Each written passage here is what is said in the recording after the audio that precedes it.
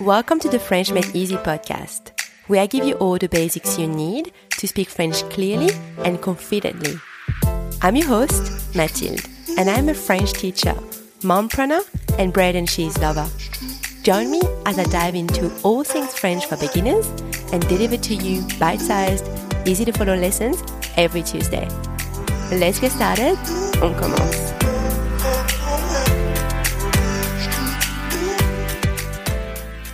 Hello everyone, bonjour à tous. Welcome back to the French Made Easy podcast. This is episode number 123, numéro 123.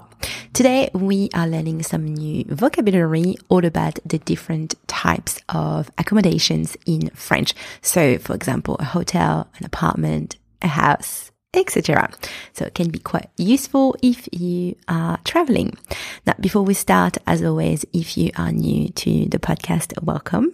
Please make sure you have your lessons cheat sheet ready so you can see the spelling of the words while you listen to the lesson. And when you finish this episode, you can head over to the French Made Easy exercise library to download your lesson exercises and practice what you've learned today. You will find all the links in the episode notes. So let's get started. Please repeat after me. L'hôtel, hotel, l'hôtel. Nous avons pris le petit déjeuner à l'hôtel ce matin.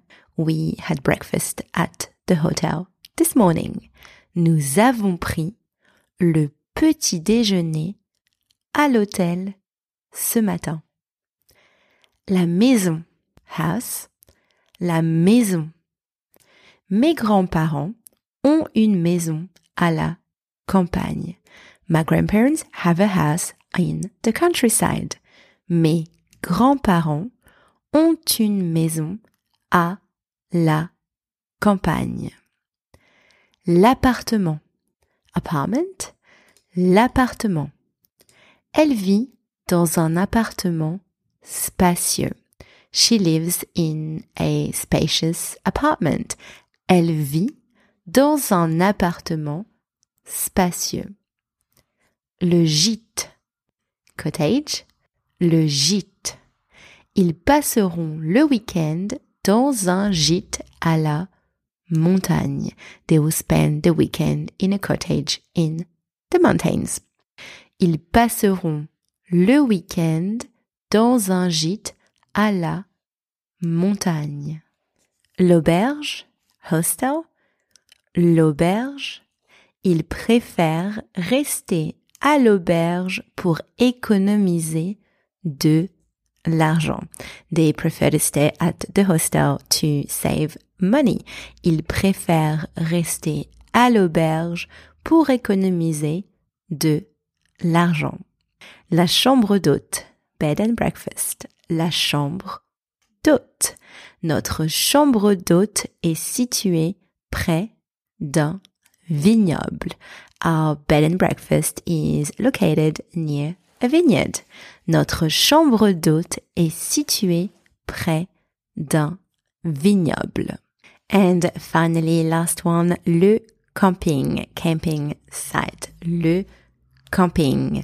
Nous allons chaque été au camping près du lac. We go to the camping site near the lake every summer.